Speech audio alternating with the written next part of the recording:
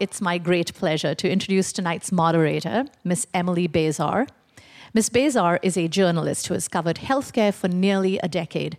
She is the California news editor for Kaiser Health News, and her column addressing readers' healthcare questions has appeared in over 25 news outlets. Now, please give a very warm welcome to Ms. Bazar.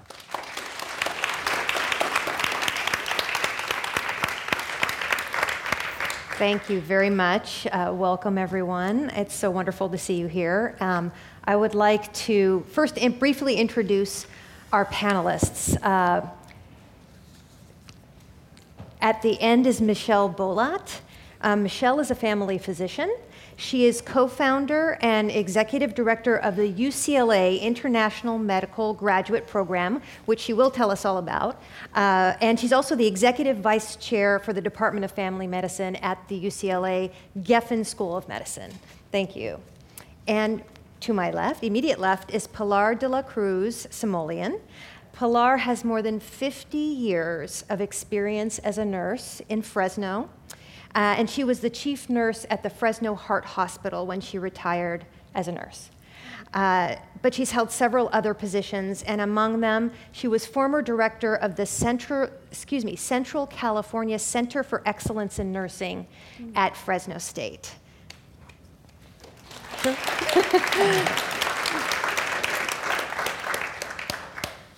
I also, we are missing a panelist. Yusuke Sagawa from UCLA was supposed to be here tonight, but we got an email late morning, early afternoon saying that his wife started having contractions. So he is with her now at the hospital, of course. We will miss him, but that's more important. And then I wanted to also mention that in addition to my professional interest and experience covering healthcare, I do have some personal experience with this. I am the daughter of the two hardest working people on the planet, which I think any child of immigrants probably could legitimately say. And one of them is a nurse who worked for more than 40 years here in the United States as an ICU nurse and a charge nurse, and most of that time just down the street at Methodist Hospital in Arcadia.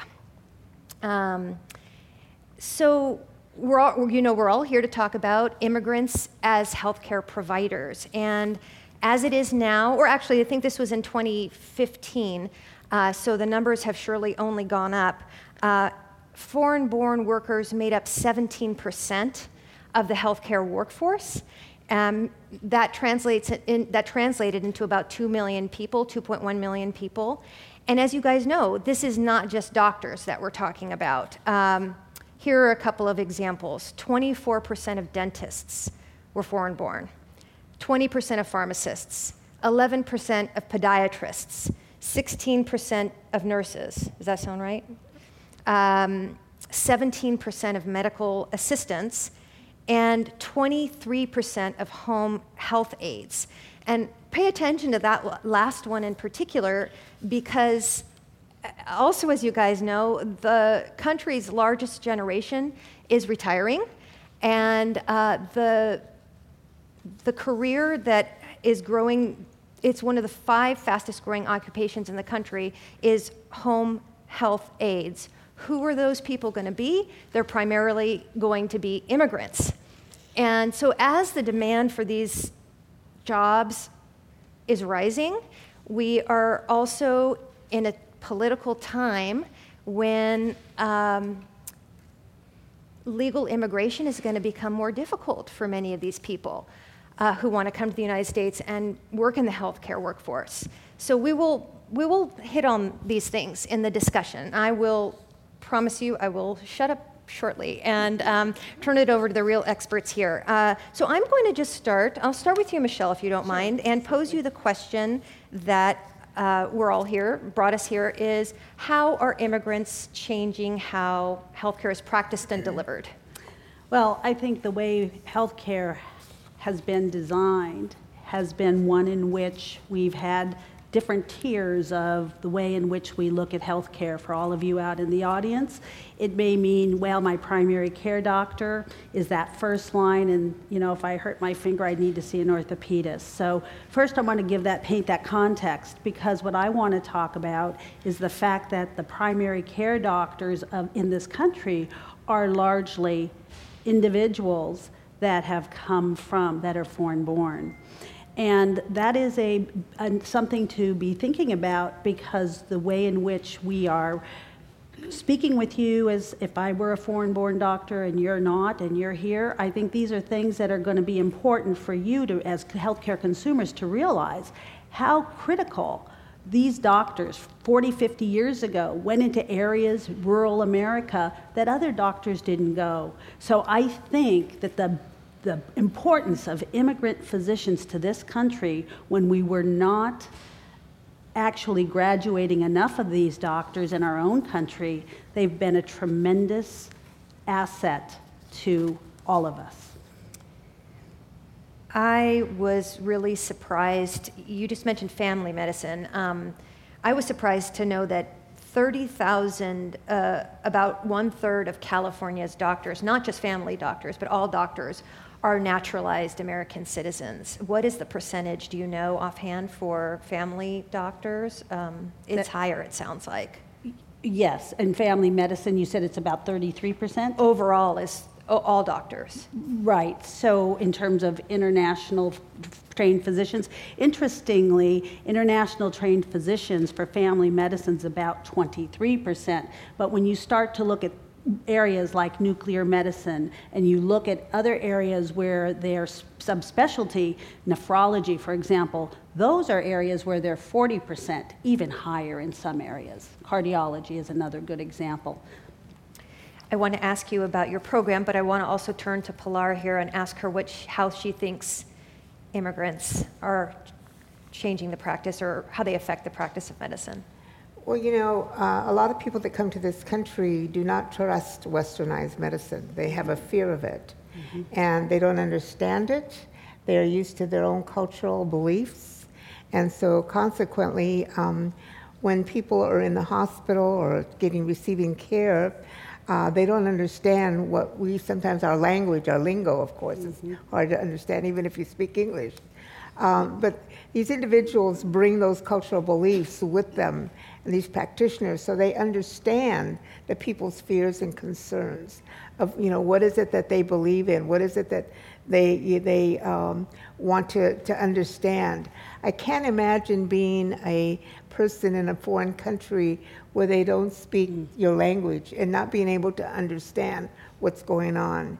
You're fearful, and as a Hispanic nurse, I've walked into a patient's room and seen the fear dissipate from their face once you walk in and start speaking to them in their own language. And the Sullivan Commission back in 2004 stated that the patient outcomes were better when they were cared for by individuals of their own culture who understood their practices and understood their beliefs. So that does make a difference. You told me about a really interesting example about a patient who was from the Philippines. Could you tell them about that? Yeah, this has to do with death and dying. I was taking care of a man who died. It was in the middle of winter, and he happened to be a Filipino. And every time I was preparing the body to be removed from the hospital, and I had to step out, and I came back in the room, and the window was open. And so I closed it because it was cold. And, I went back to doing my work, and I got called out by a doctor, so I went back out, and when I came back in the room, the window was open again. And I couldn't figure out what was going on. And finally, one of the Filipino nursing assistants who was working with me said, as Filipinos, we believe that when a person dies, you need to open the window so that the spirit can go out from the body. And so that taught me a lesson in terms of cultural beliefs. I often tell nurses, if you're dealing with a 76-year-old Hispanic man who's been eating beans and tortillas all their lives, and now they've had a heart attack, and you're going to tell them that, well, you can no longer eat beans and tortillas, you might as well forget it, because he's not going to follow the diet. But if you explain to him that he can't eat refried beans, but better beans from the olla, as we call them, right out of the pot, corn tortillas, then he's better apt to follow that diet because it makes sense to him. So understanding that culture, understanding their needs, understanding their beliefs and their practices makes it much easier for us to be able to care for these individuals. Yeah, it's really interesting. I think this conversation has many, many sides to it, but what you have, I think, represented here is you have the provider side and the training of the providers. You do that too, Pilar, but also the patient experience side is really, really important. And unfortunately, I've also had experience with that with a recent diagnosis of my dad with cancer, and it is really interesting when you're on that side of things.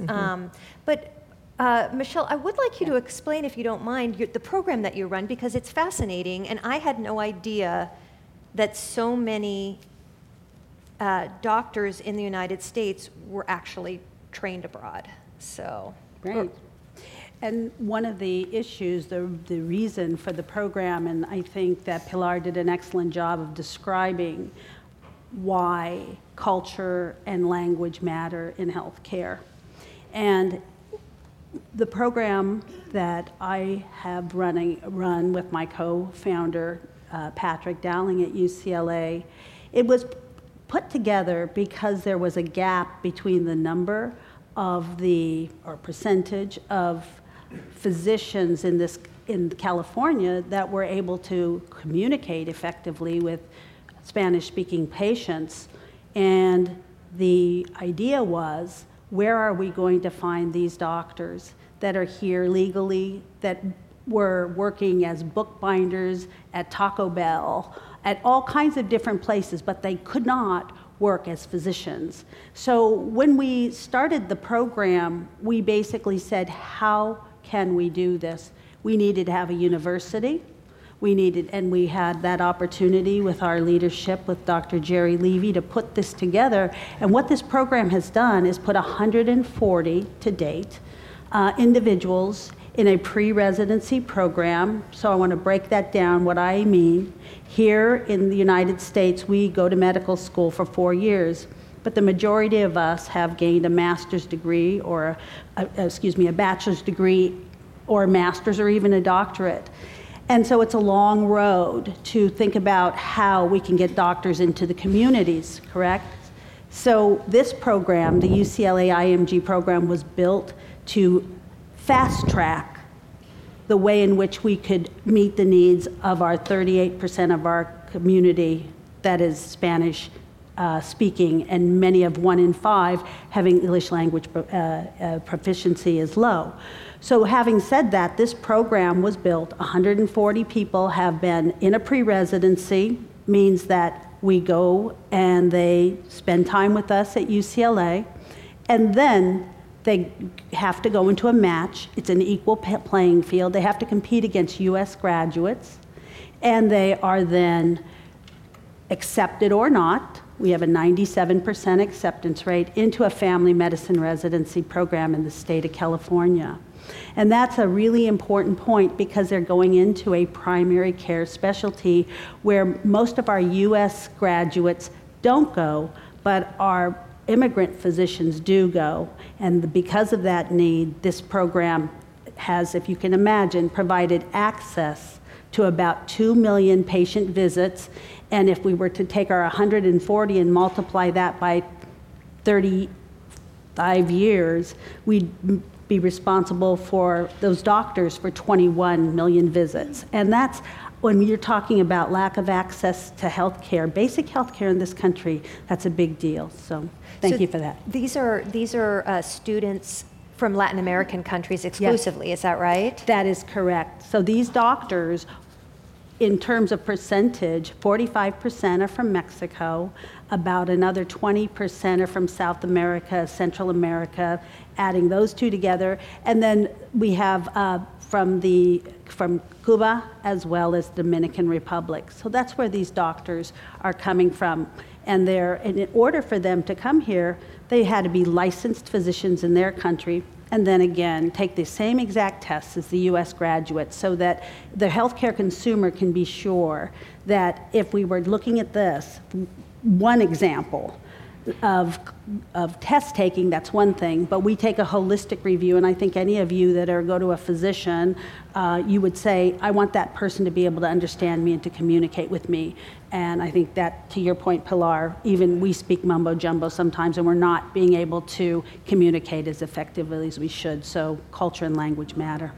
And adding on to what Michelle just said, when you look at doctors and you look at nurses, we have the same problem with minority nurses. There are not enough minority nurses in this state to take care of the population, particularly with Hispanics.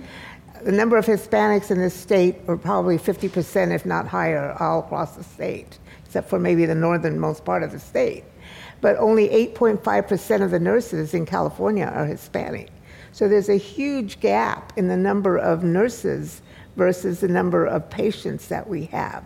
And so we're trying to have programs where we invite minority students to to enter nursing, and you say, so why don't more of them want to go into nursing? Well, there's some stereotype. I know my father wanted me to be a doctor. He said, I don't want you to be a nurse, be a doctor. And I said, but I don't want to be a doctor, I want to be a nurse. Because he was afraid that I was going to be exposed to male patients and male genitalia, and those were his concerns. But after being told when I was in high school, and my counselor called me in and said, what do you want to be when you grow up? I said, I want to be a nurse. And he shook his head and he said, no, you're poor, you're Mexican, you're going to be a secretary. And unfortunately, some of that is still going on today. Absolutely. I was put in all secretarial courses my junior year of high school. When I graduated, I was given a full ride scholarship to a business school. They sent me to work at a Catholic school as a secretary, and I knew then I was not going to be a secretary. And my father said, why did you give the scholarship back? We don't have any money to send you to school. I said, because I don't want to be a secretary. I want to be a nurse. And he said, how are you going to do that? I said, I have no idea. I just know I'm going to be a nurse. So 50 years, some odd years later, here I am as a nurse, because you stick with your dreams. So we have to tell these young students, no matter what anybody tells you, stick to your dream. If you want to be something, you can do it. And we need more of these minorities in the hospitals, in healthcare, taking care of patients so that we have better outcomes. Pilar, can you talk a little bit about what is the percentage of nurses that are foreign-born? I mean, it is pretty high, isn't it? But I think what you're saying is it's a question of representation within those groups, exactly. Right? The one group that has done a great job of having enough nurses is the Asian Filipinos, particularly. Yeah. There's probably more Filipino nurses than any other group, and they come from the Philippines. They either go to Canada, then they come to this country. So they're very well represented. African Americans are not as, they have a shortage, but they projected it out to 2050, I think. And the one group that's still going to be a problem with the gap is Hispanic nurses. The other groups seem to be pretty equal to the population, except for Hispanics. So the gap is still very, very wide. It's interesting. I asked my mom a couple days ago, what do you think, Mom, about you were an immigrant in the healthcare workforce. Do you think it's important that immigrants are there? And she gave me kind of a mixed answer. I mean, at one point she said, it doesn't matter so much as long as they do a good job. And then at another point she said, yes, it's incredibly important. One point she brought up that I thought was really good, my parents are from Iran, is that anytime any patient came into the hospital who was spoke Farsi, they would call my mom to translate for the patient, no matter where they were, in the ER or anywhere else. So I guess I want to play a little bit of devil's advocate with you guys, and just how important is it that immigrants are well, I don't mean, I'm kind of contradicting myself now too, but how important is it that we have the representation, proportional representation, versus just having immigrants versus just having competent people doing the job? Well, as I already said, the Sullivan Commission, the study they did, basically said that the outcomes are better when you have people of the same culture caring for those individuals. You understand the issues. I mean, you never want to put an old Armenian lady in the same room with a Turkish lady, because you're going to have a battle on your hands. It's going to happen. So you have to be conscious of that. I know at our hospital, when the Hmong people first came over from Southeast Asia, and a lot of them came to Fresno. They were placed in Fresno. A lot of them went to Minnesota. When these people came over, we had to do a lot of education because they didn't understand anything about healthcare. And we didn't have any Hmong nurses. They didn't know how to use the ER. They were placed in apartments and they didn't know how to use a stove. Nobody taught them what a stove was. So they were still cooking on the floor in the little hibachi-like things on the floor. It's lucky they didn't start a fire, burn the place up. But we had to do a lot of training and education. Now, thank goodness, we have more Hmong nurses and Southeast Asian nurses in the workforce. At our hospital, when the mothers had the baby, the husbands came in with a little pot of soup because their belief is that after delivery, the mothers can only drink warm water and a special soup. So by instituting a cultural competency task force at our hospital, we were able to get the nutrition department to learn how to make that soup so that the fathers didn't have to bring it in anymore. The dietary department provided that for the mothers. So it's in learning those kind of things that makes it important. When I went to the heart hospital and I was getting ready to open it, I was going through and checking everything to make sure that everything was working. And I was specifically, as I did the TV, I was looking for the Univision, the Spanish-speaking station, and I didn't find it. So I asked the plant manager, I said, why don't we have Univision here? And he said, I didn't think we'd need it. And I said, are you kidding me? 50% of our patients are going to be Hispanic. Of course we need it. Let's get it on. So when you think that way, when you understand that, then you're able to identify those issues and prevent some problems. And that's why it's important. Actually, the food point is really interesting. Do hospitals regularly make separate foods for different populations? I think they are doing that more now because of the influence of immigrants and because of those things that they require or they ask for. Hospitals, they're competing for patients, so they want to provide those things if they can. Does that happen at UCLA? I think it happens a lot of times when people go in hospital, as to your point on the tortillas and the frijoles. We loosened up our guidelines a bit, and we want people to eat something as opposed to being NPO, nothing by mouth. And so I think that's a really important point that's made here. Yeah.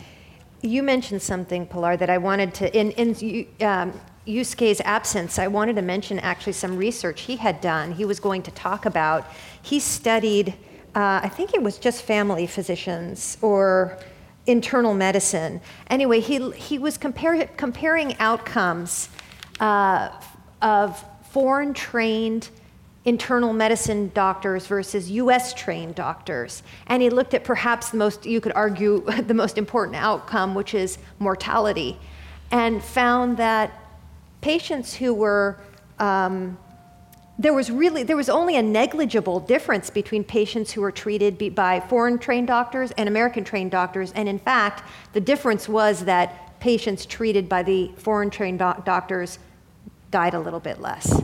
So, not each one dying a little bit less, overall, So, you get my point. But it is really interesting what you said about the outcomes. And I asked Yusuke, I wish he were here to talk about it, I asked why he thought that. And he thought it wasn't so much about cultural connections with the patients, but more about self-selection, that the doctors who made it here from those countries were the cream of the crop, essentially. And and if you guys were interested, I sometimes get a little caught up in statistics. I have one here. In California, the top 5 countries with the most nationals employed as physicians: India, number 1, Canada, number 2, Philippines, number 3, China, number 4, and Japan, number 5. And Iran was 9th. I mention that because this is another case where politics are getting, may have an effect because of the Muslim travel ban.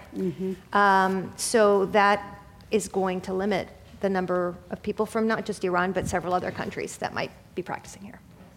So actually, Is it okay if we pivot a little bit to the politics? Or did you guys want to talk a little bit more about any of the...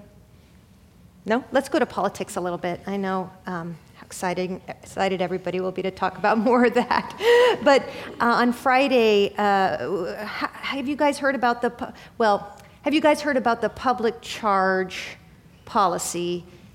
That is going to make it harder for people to get green card or lawful permanent residency status if they use public programs such as Medicaid and food stamps.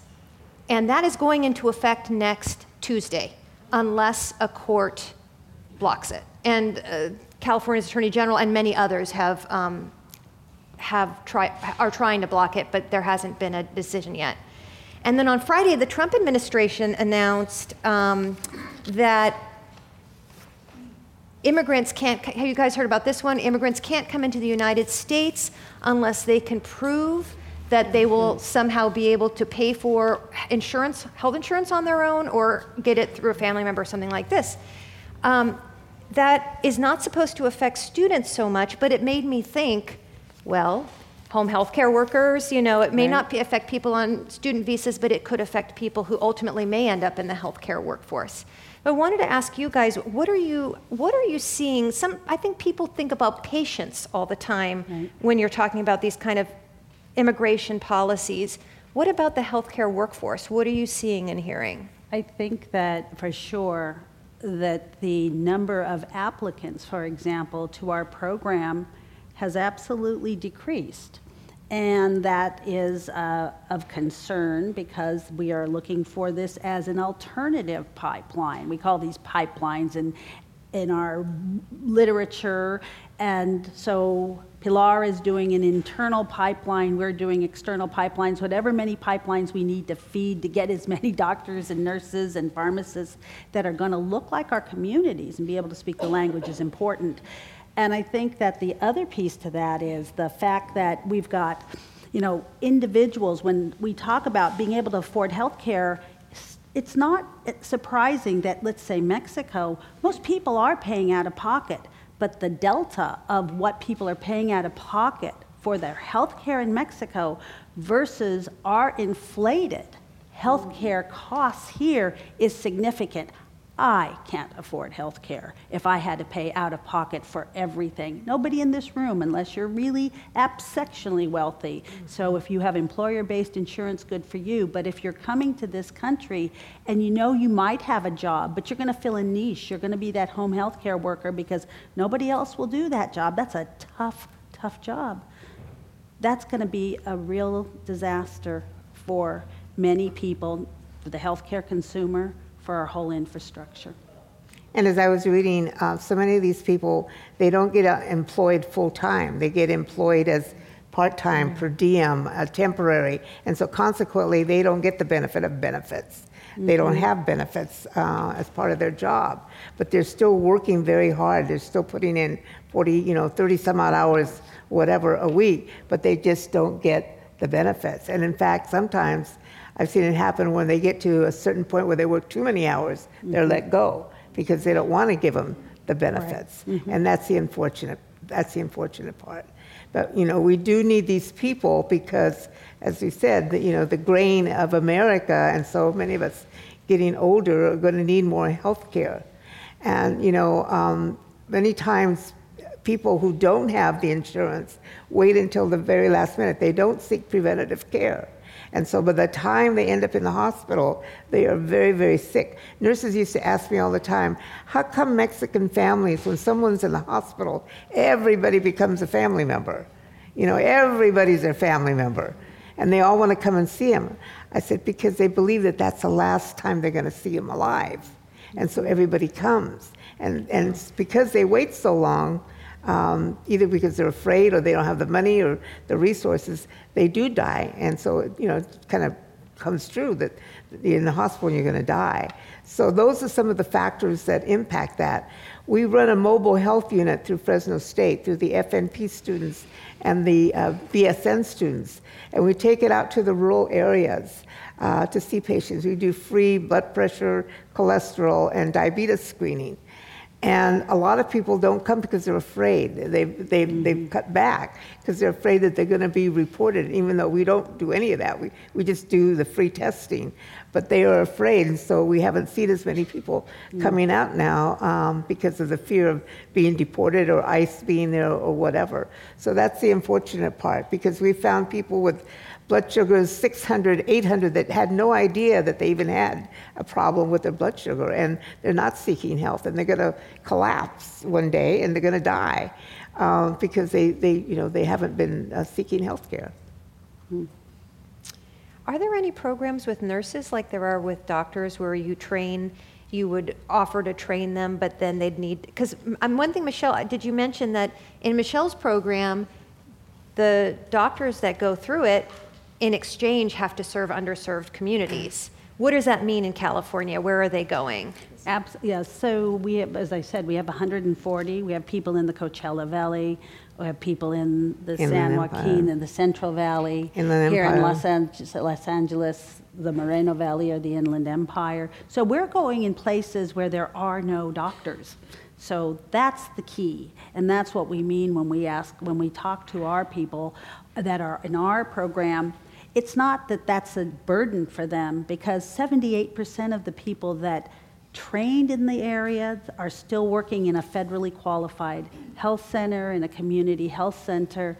And Zócalo did a great, if you look at Dr. Brenda Sanchez Green, who's down in San Diego, she's down there because she says she loves it and she wants to be, there's a whole area called border medicine. That's the borders, bacteria and viri don't know borders. So in other words, the point is that people need to be down there that feel passionate, that are going to take care of the community in ways that they understand when they grew up maybe in Tijuana and then came over to San Diego. So these are important points for our own public health.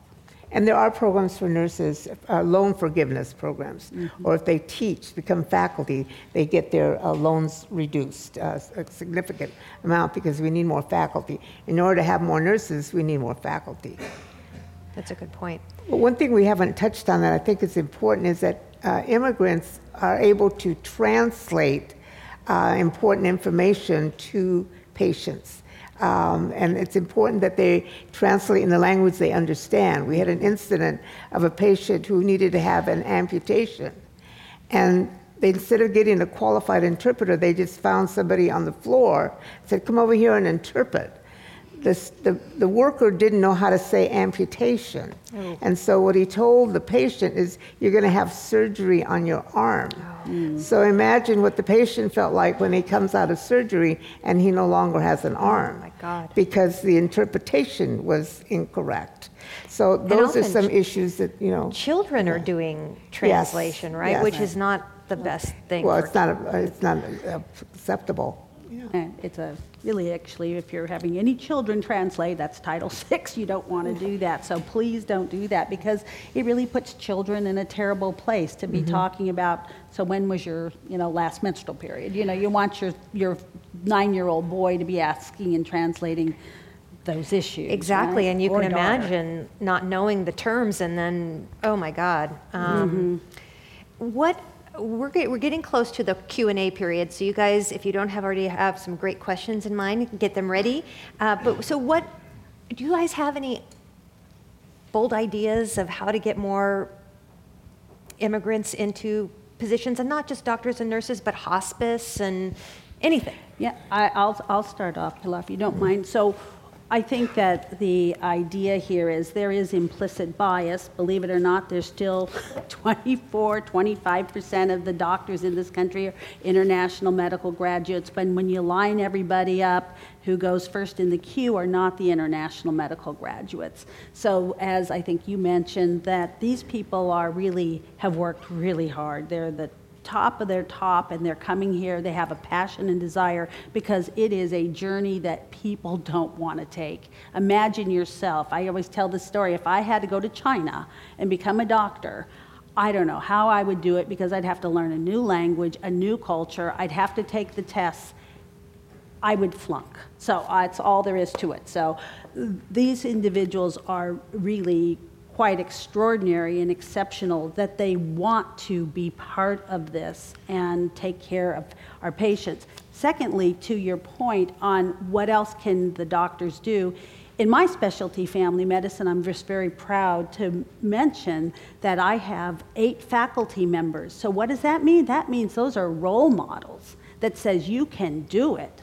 Their children won't know what it's like, and I'm sure that if there's any immigrant parents out there, you know the conversations you probably had with your children. But the point is that you have individuals that are going to be there in the community. They are going to lift the community as role models and be able to dream of how can we build a connection, a connectedness, and to say what's a bold idea is to have bi-directional ways at, let's say, our border. I know that's not a popular theme at the moment, but to be able to have a school on our side and a school on another side and to be able to learn, because diversity is what builds the best and the brightest amongst all of us. So in my own program at UCLA, our residents, our family medicine residents say, are we going to have international medical graduates this year? And the answer has been yes, year after year after year. So I think that they've demonstrated a great, they're great resources because the way medicine's practiced outside of the United States is very different. It's extremely different. And your doctors, remember the way we train is different as well, right? These individuals decided when they got out of high school, they spent 6 years learning how to be a doctor, right? That's the difference around the world compared to what we do. And in 2011, I went down to Chula Vista to take over a school, United States University, that served primarily minority students. And it was in trouble with the Board of Registered Nursing. They were getting ready to close it. And we had a lot of foreign students that came to that school. And what we had was a lot of physicians who were physicians in Mexico, but hadn't been able to pass the test here. So rather than lose them altogether, they went into our nurse practitioner program, and they were able to become nurse practitioners. So that was a way of saving those students to expand the healthcare. And they brought a lot of good qualities with them as they completed their program. Thank you both. I think it's time for questions. My name is Ilan Shapiro. I'm a physician from Mexico, actually, and thank you for actually showing both sides, and actually the third side of being foreign and understanding a different language and a different thing. My question is, right now with all the public and media things that we're having on top of everything, public charge, the census, how can we involve us as physicians, nurses, as healthcare providers, as a general group, and improve and empower our patients to do the same thing, to actually voice out their concerns and say, we want change, we want something better. One of the things that we started, is particularly for nurses, but it can be physicians as well, but we started a minority nursing conference in Fresno. And when I was down in San Diego, I did it in San Diego. And we've now done it in the Bay Area. So we're trying to do it across California, where we bring people together and come up with ideas of how do we get more minorities into healthcare. So I think it would be important for physicians to get involved in those kind of activities to help support, not just for nurses, but for physicians and radiologists and rad techs and everything in healthcare. That's just one idea. And I think to your point, one of the things you may have experienced this yourself, where if I make it, I'm not necessarily going to make it as easy for the person behind me. The idea that it's really that community that has to get together and decide as a group of international physicians, to say this is important. And there's a great physician, and I will not get his name right. He was a DACA student from Thailand, and what he did is he said, I feel so passionate about this whole thing where I grew up here and I need and want to take care. My immigrant parents couldn't give me all of these things that maybe other students were able to do. Yet he was able to now form a group, and he's going to be testifying in Washington to talk about this is important. And he's not going to just talk about DACA, but he's also talking about the whole issue of diversity and that complex and crucial discussion that really has to take place in this country. So I hope I answered your question somewhat. Hi, my name is Victoria Krause. I work at Altamed Healthcare Services in grants. And my question is, what are your thoughts on universal healthcare coverage? And actually, I have one more to that, too. I think it's sort of embedded. What are your thoughts on, with universal healthcare coverage, on equitable pay, livable wages for like home health aides and sort of like the folks that get paid the least in the healthcare workforce? Thank you. That's a big question. Well, I can tell you, and now I'm speaking for myself, not for the University of California. I think that having equitable health care is extremely important. I think the Obama administration made great strides, and I think that there were things left undone. I think it's going to be very difficult, as it was in the Clinton era, to talk about universal health care. And there are a lot of interests to keep us from having that. And I think yet at the same time, the Center for Medicaid and Medicare Services is starting to pull things together in a way that I think is going to make health care, or at least open our eyes as consumers. And I look to the millennials to help us with that, because us baby boomers, we just want to keep on getting what we get and maybe not change it up. So I think that to answer that question, and then you had a second part to that question. So I'm not hedging. I'm just saying I don't think we're ready for that at this point. And I don't think that the country's quite there yet. So, and you had a second part to your question? Absolutely, and I think that was a very important point. When any of us in this room would have to be home and have someone take care of our loved one or ourselves, the question on the table is, how much per hour are you willing to pay that person? How much can you pay? And all of a sudden, you're going to realize you don't have enough money and there isn't a system in place. So I would address the healthcare infrastructure first, and then I would talk about the payment schema that comes second. And I believe that healthcare is a right, not a privilege. I believe that, but I also believe that this country has to look at turning it around from being a sickness system to one of wellness. And we have to do more with preventative medicine in order to get people healthier.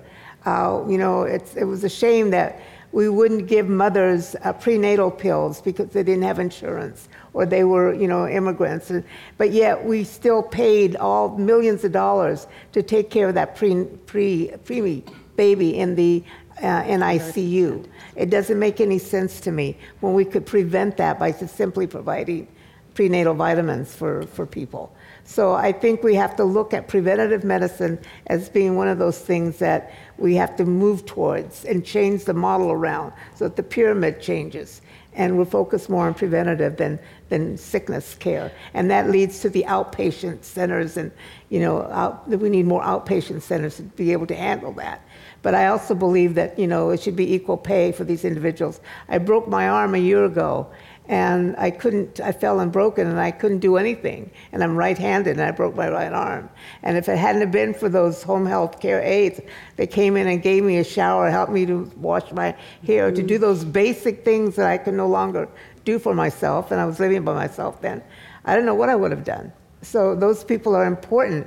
But sometimes, just like I tell hospitals all the time, I sit on the board of a hospital, And the people that are up front taking all the information, when the admitting clerks, those are the people that we seem to pay the least to, when in actuality, we should be making sure that they get paid good bucks because they have to get all that information and all that information right so you can do the billing and you get paid. So sometimes we're penny wise and pound foolish. Hi, my name's Arnold Schur. Thank you guys for having this talk. So my question is regarding diversity in medical professions, and for you guys, if you guys could also just discuss the role of standardized testing in GPAs and the barriers that low-income communities and like communities of colors face when attempting to apply for like medical professions and everything like that, taking into consideration that like schools such as UCLA, as far as the School of Medicine at least, have raised their bar for MCATs and GPAs. I can take that, and I'll preface it by saying that, again, I'm not going to be speaking on behalf of the University of California, but I will say this, that the conversations that you have around your dinner table make a difference. Even if you have a dinner table, if mom's home, if you're coming from a place where you're ducking bullets because the community's so tough. There is something called a holistic review that I think we need to be thinking about, and we need to be looking at the value that individuals from communities that are not like a majority that may have had the opportunity to travel, to get these advanced degrees.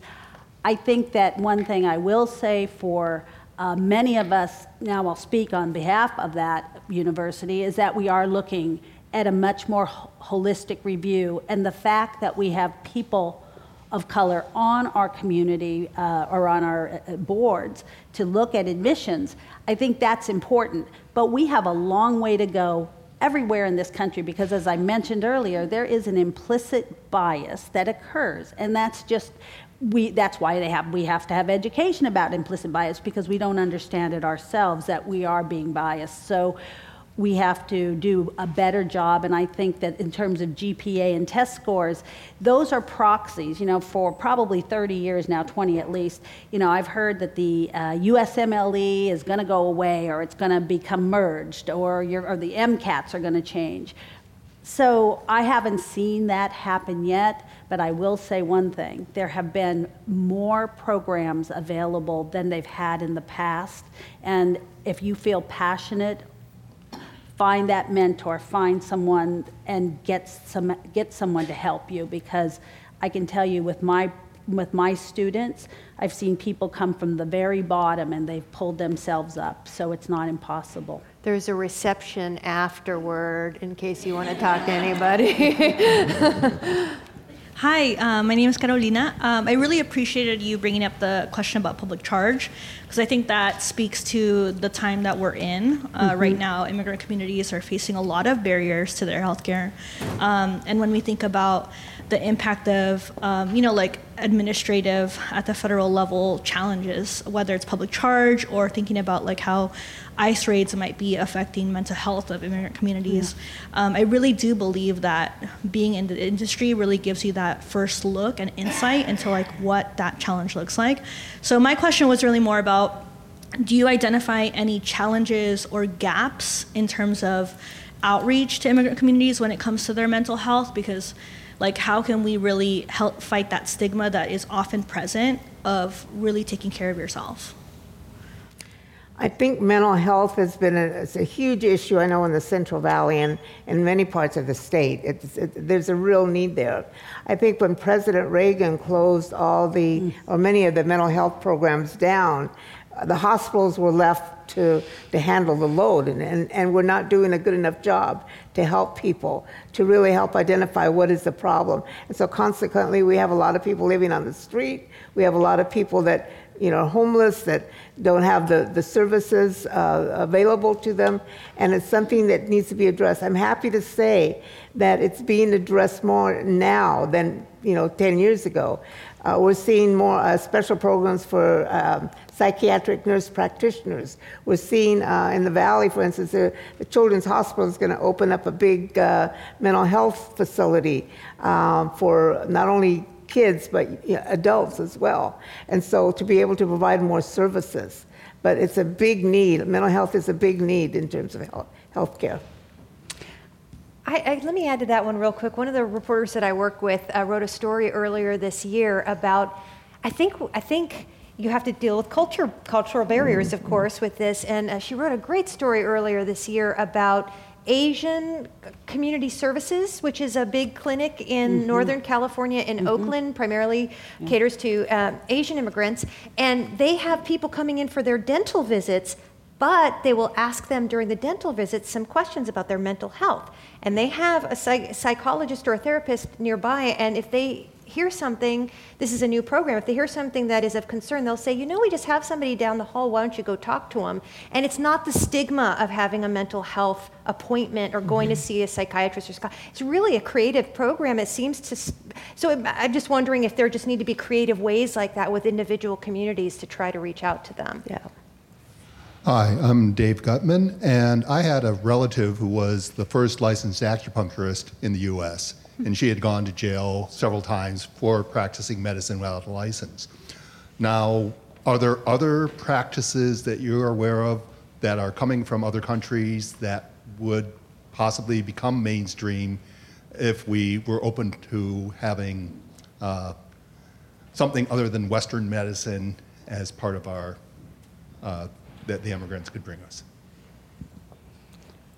I think so let me make sure I want to frame the question properly. Besides the allopathic doctors, patients, doctors that are coming to this country and practicing Western medicine, your question is, what about an acupuncturist? What about somebody that does other types of, I never pronounce it right, but anyway, where you are going to see that is going to be, you would need, like I said, for the way we set up our program, there are programs for acupuncturists, but the question is the boards and being able to voice your concerns that there is a board for acupuncturists at the state of California, and being able to discuss the needs of the communities and to be able to bring those other alternative appropriate medications or ways in which you practice to the states, because I will tell you that East-West medicine in our hospitals is being practiced right now. So when someone has pain, they might have an acupuncturist or they might have a hot stone massage. So these things are really important, and different modalities are important. So thanks for raising that question. I think it's a very important one. I think medicine is more open to alternative types of therapies now than they were 10 years ago, even 10 years ago, because they've seen how it can help. I have to tell you a personal story. Is when my first child was a year old, I was at the pediatrician's office every week, it seemed like, with something. And my father said to me, bring him over to my house. I'm going to cure him from susto, which is fright. I thought, okay, here I'm a nurse, and I look at the scientific model, and I'm going to take him over there. My father's going to, do this, perform this form of therapy to cure him from fright. I thought, okay, I'll play with you, but I'm sure I'll be at the pediatrics office in another week or so. So I took him over. My father did the ritual, pray, the broom sweeping out the evil spirits. I didn't go back to the pediatrician for a year. I thought, wow, this does work, That's fantastic. So, I mean, even as a nurse, you realize that some of these things, there's belief and there's a reason why people believe in them. Absolutely. So I'm happy to see that alternative medicine is being more acceptable now. Hi, my name is Judy Belk, and I'm the president of the California Wellness Foundation. We were delighted to be sponsoring the program tonight. 2 questions. One, I'm wondering if, Pilar, maybe you could talk about how you see promotores fitting in to this discussion, and you might want to explain that for folks who may not know. And then second, one issue that I've been thinking a lot about in this environment that's been so divisive about who belongs in this country and the contributions is, what talking points would you give to those who say we should be focusing on providing medical educational opportunities for Americans, focusing on promoting that with, and not be focusing so much on bringing others in the country. It's an issue that I think in this divisive environment that we need to have some talking points. I think promotoras are excellent ways of helping educate the public. Can you explain what they are? Promotoras are people that they don't have necessarily a healthcare background, but they're people in the community that are interested in healthcare, have an interest in helping people, and that people look to as leaders in that particular community or particular area. And so when they can provide information about something, people will come. And they're not afraid to go to their homes, because they usually do it in their home or at a community center. So people will come and hear the information that they have to offer. So I think with our, I think they play a very important role, and more so in the future. As for your second question, what would I say? I think basically everybody has a right to receive the kind of care that they need. As a nurse, that's kind of how I feel. And I think we have a responsibility to be able to give them what we can and what they need, but they also have to help themselves. They have to be willing to say, okay, what can I do for myself to help myself? How can I take better care of myself? How can I do the things that I need to do from my perspective to help? So it's got to go both ways. I don't know if that answered your question or not, but I would say that we are a country of immigrants. We are, and I think that gets sometimes lost, that we have some of the fastest growing immigrant populations coming from Asia. We have, I think, 30-some% that are of our immigrants are from Mexico. These are individuals that have made significant contributions to many sectors. And so I think that rhetoric is coming back and just simply saying, these are Americans too, and they're here to provide service, and they do provide service. And so I think that when we talk about this, it's not to get into that angry debate, but to simply state that we are diversifying because, as Sandra Day O'Connor said, diversity makes us better. It builds us as better a fabric of this country. So one other thing I want to say is, in the Valley, one day, there's a complaint about they're taking our jobs. So one day they got a bus, and they offered it to people to go out and work in the fields. They say, we'll take you out to the fields to work. If you think that you don't have a job, we'll take you there. You know how many people got on that bus? 0. That's the argument with the home health aides, right? Right. Yeah. Precisely. Who wants to do that job? Do that. Well, thank you all very much. We had a really great conversation. Thank you. Thank you. So that's about all we have time for, and we're about to go to the reception. But before we close, just on behalf of Zócalo Public Square, I wanted to give another huge thank you to our partners, the California Wellness Foundation, for helping us with this event. If you have any lingering questions, please bring them to the reception with you. We'll be right back there. But before we leave, let's have another huge round of applause for our featured panelists. Thank you.